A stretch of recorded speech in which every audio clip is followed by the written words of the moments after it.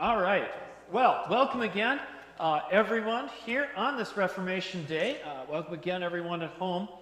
I don't know how many of you are familiar with this new idea that a lot of businesses are doing, particularly kind of creative IT businesses, where they are getting rid of policies for their employees, where they're getting rid of a lot of their rules and things in their manuals. Netflix, for example, is one of those great cases. I know their stock is kind of going down. They're having some problems now. But they were one of the first ones to really make a big deal out of not having some of these policies. For example, they don't have a vacation policy. You can take as much vacation as you want. They don't have a time off policy. They don't even have a travel policy in their manual. Now, I know when you hear that, what's the first thing that goes through your mind? I know the first thing that went through my mind is someone's going to show up to work one day a year and then take a flight to Rome and stay in the most expensive suite and eat steak and lobster all day long and build a company and sit back and go, suckers, right? Because we all can probably think, if you've ever worked in a business, you probably can even think of the person who you would think was the one who you knew would do that, right? And that's what you would think would happen. But the guy, the CEO of Netflix, he wrote a whole book on this called The No Rules Rules. And of course, give it a good corporate subtitle, The Culture of Reinvention. Ooh. But in it, he talks about how he developed this big company without all those rules and how he did it. And he first starts telling the story about how when he started out, he had a little tech startup. And I don't even remember what they did. But it was a small company. You know how it always is when you're starting out something new, right? You got a small number of people. Everything's kind of freewheeling, but everyone's on board. You know, you don't have a lot of rules. You probably have a ping pong table in the break room, you know, and everything's great, right? And so they started growing a little bit. And what did he do? He hadn't established all these rules. And so one of his guys went and took off to, I think it was like Hong Kong, right? And sure enough, there was that one guy, booked the big first-class ticket to Hong Kong, stayed in the fancy hotel, and then immediately everyone else in the company is like, this guy just wasted all our money. What do we do? So what they do, they started creating policies. Now we got a travel policy, and an expense policy, and a reimbursement policy, and then they had that policy. Well, then if he did that, then he said, what was interesting is he said, once they started making policies, then everybody started kind of like backbiting each other. Well, that one didn't do that, and that one did that. So then came the time off policy, then came the day policy, then came and pretty soon they had this big, thick policy manual. And he said what was interesting was the creative people, that bright talent that he had at the startup, they started disappearing. They started going somewhere else. And when he'd ask them why, he says, they'd be like, I want to be in an environment where I'm trusted. You guys don't trust me anymore. Now everything I do, I got to jump through all these hoops. I can go to this other startup over there and do that. Everything got more tense. It got less creative. And so what did he do? He sold off that business and then went and started Netflix.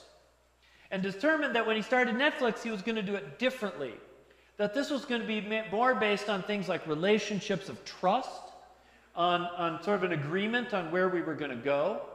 And I don't know, there's lots of questions that come up, like how do you keep people? How do you keep that one guy from running up that huge travel expense? And they have systems of accountability built in. You know, they say when you try to do a new idea, you're supposed to sort of stress test it, for example. But at the end of the day, he says, what we expect you to do is do what's in the best interest of the company. And is that first-class plane in the best interest of the company? And he said he did have to fire some people who couldn't handle the freedom, right? But he said he refused to become policy-driven just because of those few bad apples. And at least for a while, it really, really worked, right? And Netflix ended up coming up with things like Stranger Things and whatnot. Because, if you're looking for a way to try to overbill, then really your heart's not in the right place to begin with, right? then you're not on board with what the company's doing, then you're just trying to get for you what's you, right? And he admits that this doesn't work in every field and it doesn't work in every department. His finance department is not a creative environment. You know, it's got rules and regulations and policies, so that's what it is. And he said in environments where people have to worry about safety, right, you have to have that kind of a thing. But if you want creativity, if you want innovation, you have to have an environment of trust. Now, I was interested in this, not because I'm going to design my own, streaming business, but because the idea fascinated me, because it's a big idea that it's been a debate through churches, but it's been a debate in Christianity, sort of a fundamental debate for centuries, which is whether we think that people are fundamentally good enough that they can be trusted with a degree of freedom to do what is good and holy and to follow Jesus, or whether we are so hopelessly sinful and depraved, and there's actually a doctrine called total depravity. There's actually books you can read by theologians and pastors saying that we are totally depraved. I'm like, wow, I want to go to that. I want to go to a church of total depravity church, right? Every week, it's like, you are a sinner. Your every desire is evil to the core, but Jesus loves you, right? You're kind of sending a dual message, but that's a thing. But do we believe that people can be trusted to follow Jesus for most of the time, or do we believe that we are so sinful and depraved that if we don't have sort of all sorts of laws and rules and authorities, that we're all just going to go off and plunder and pillage, and it's bacchanalias everywhere? Is that what we believe? So, you go back to the Bible. If you look at the Bible, how does it start? We only start with 2 rules. In Genesis, there's only 2 rules. Don't eat that tree, don't eat that tree. That's it. Everything else was legal. There's a lot of stuff you could fill in that space, right? Life of the garden, you would have think this would have been paradise. Ignorance is bliss, right? Only 2 rules. And what did the people do? God had to figure out a way to break them. And why did they want to break the rule? Because they wanted to know what the rules were. They wanted to know right from wrong and good from bad. And why did you want to know that? You don't even know the rules. But no, we couldn't be happy with that. Right? So then out of the garden you go. Out of the garden you go. And in a few generations, the laws started piling up. Right? People couldn't handle it. It started out with just 10 laws. Right? God gets people out of Egypt, gives them 10 laws. What's the first thing they do when they get 10 laws? They have a giant bacchanalia and they make a golden idol. Wow, great. So what does God do? God piles 613 more laws on top of it. That's how many laws are in the Old Testament, 623 laws. You would think, with so many laws, that every possible bad impulse would be so hemmed in and controlled and regulated that it would be just utopia, right? Everybody would be, the next chapters of the Bible would be everybody being just loving and kind, and bad things wouldn't happen, right? Wrong. Read Joshua, Judges. If you it's nothing but war and fighting and blood and guts and holy mackerel.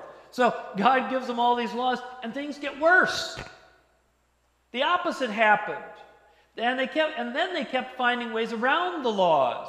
So when they weren't fighting each other, they were trying to split hairs. They would do things like say, well, the law says I have to sacrifice an animal a certain way. It doesn't say I can't charge too much interest. So maybe I'll charge too much interest and build people out of their land. And then the prophets are coming along going, you're clearly not getting the point here. But I think it goes back to that idea that if you tell people they can't be trusted, they'll rise, or maybe I should say fall, to the occasion. Call your teenager untrustworthy, spy on them all the time, never leave them any choices, track every move, and see if they rise to the occasion of being troublemakers when you treat them like they're troublemakers.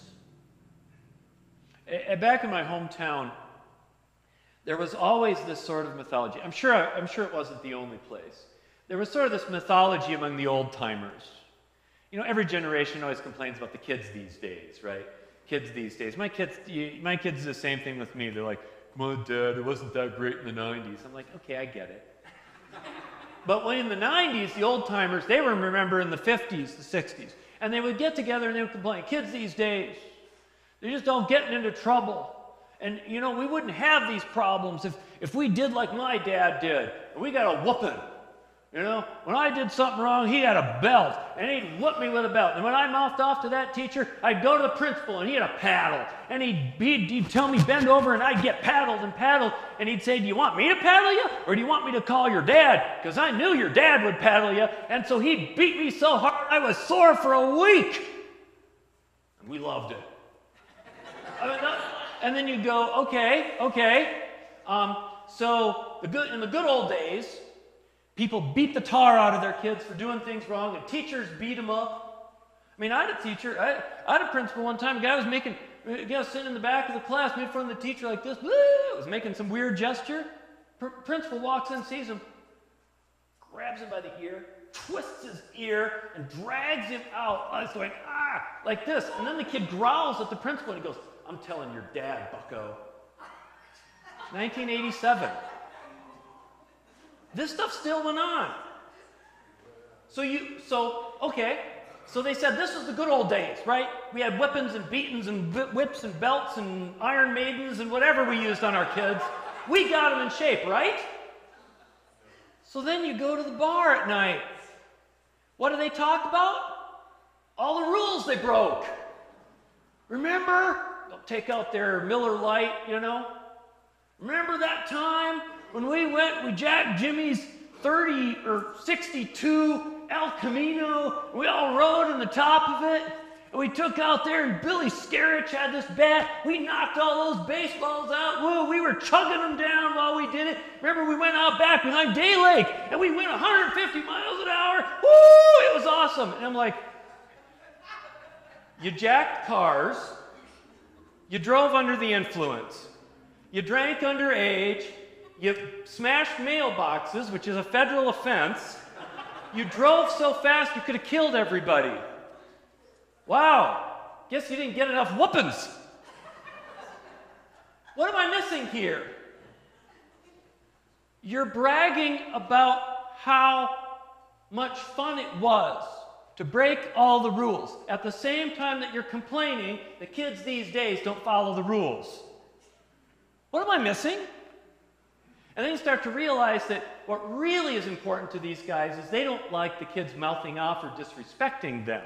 Whether they get into trouble, but you know, that's what this whooping stuff is all about. And it was all a big game, right? It was all a big game. They couldn't wax eloquent enough about the crimes they'd committed in the 60s, right? And I'm sitting there going, maybe we need a different methodology. You know, maybe we need to raise our kids to want to do good, to have a better direction in their lives, a better understanding of right and wrong and compassion for others, so that we won't need, you know, whips and belts and whatever else to get them to not carjack and smash mailboxes and all this stuff. I mean, maybe kids really do want to do good and can be trusted in doses, right? And that showing them that they can be trusted will actually cause most of them to rise to the occasion. I'll trust you with the house, car, computer, whatever. We'll see if you can handle it, right? Are you adult enough to handle it? Can you rise to the occasion? Some will blow it. Some will abuse it. There'll always be some, right? But I think if you teach good values and have that strong relationship and have those lived values, people can be more trusted than you think. I mean, they'll still probably crash the car. That's like a rite of passage in our family. I rolled the van, the other one smashed the Buick. We all do it, right? But getting back to the Bible, after hundreds of years of people being told, or sort of people officially following the law while finding ways to break the intent of the law, along comes the prophet Jeremiah. Right? This is our Old Testament reading. Here we go. The days are surely coming, says the Lord, when I will make a new covenant with the house of Israel and the house of Judah. It will not be like the covenant that I made with their ancestors when I took them by the hand to bring them out of the land of Egypt, a covenant that they broke, though I was their husband, says the Lord. But this is the covenant that I will make with the house of Israel after those days, says the Lord. I will put my law within them, and I will write it on their hearts, and I will be their God, and they shall be my people. The old covenant had a default of mistrust, rules, regulations, process, policy. The new covenant will be written in your heart. It will be based on a relationship with God, a connection that is a part of who you are. So it doesn't have to be written and given back to you, but it's something that you do and give back to the world. This is the new covenant, the no rules rules God. And we forget this happened 600 years before Jesus was born. Because by the time of Jesus, they'd fallen right back into the rules. And not only did they have rules, but they had books to explain the rules, and they had books to explain the rules that explained the rules. And so the library just kept getting bigger and bigger and bigger as they tried to legislate absolutely every little detail. And along came Jesus, right? Having to tell them that if your hearts and your minds truly love the Lord your God with all your heart and all your soul, then you don't need to be splitting hairs over whether you can or cannot put a screen over the jug of wine when you pour it on the Sabbath. There's a chapter on that. You can read it. And they conclude that you're supposed to put the screen on before sundown.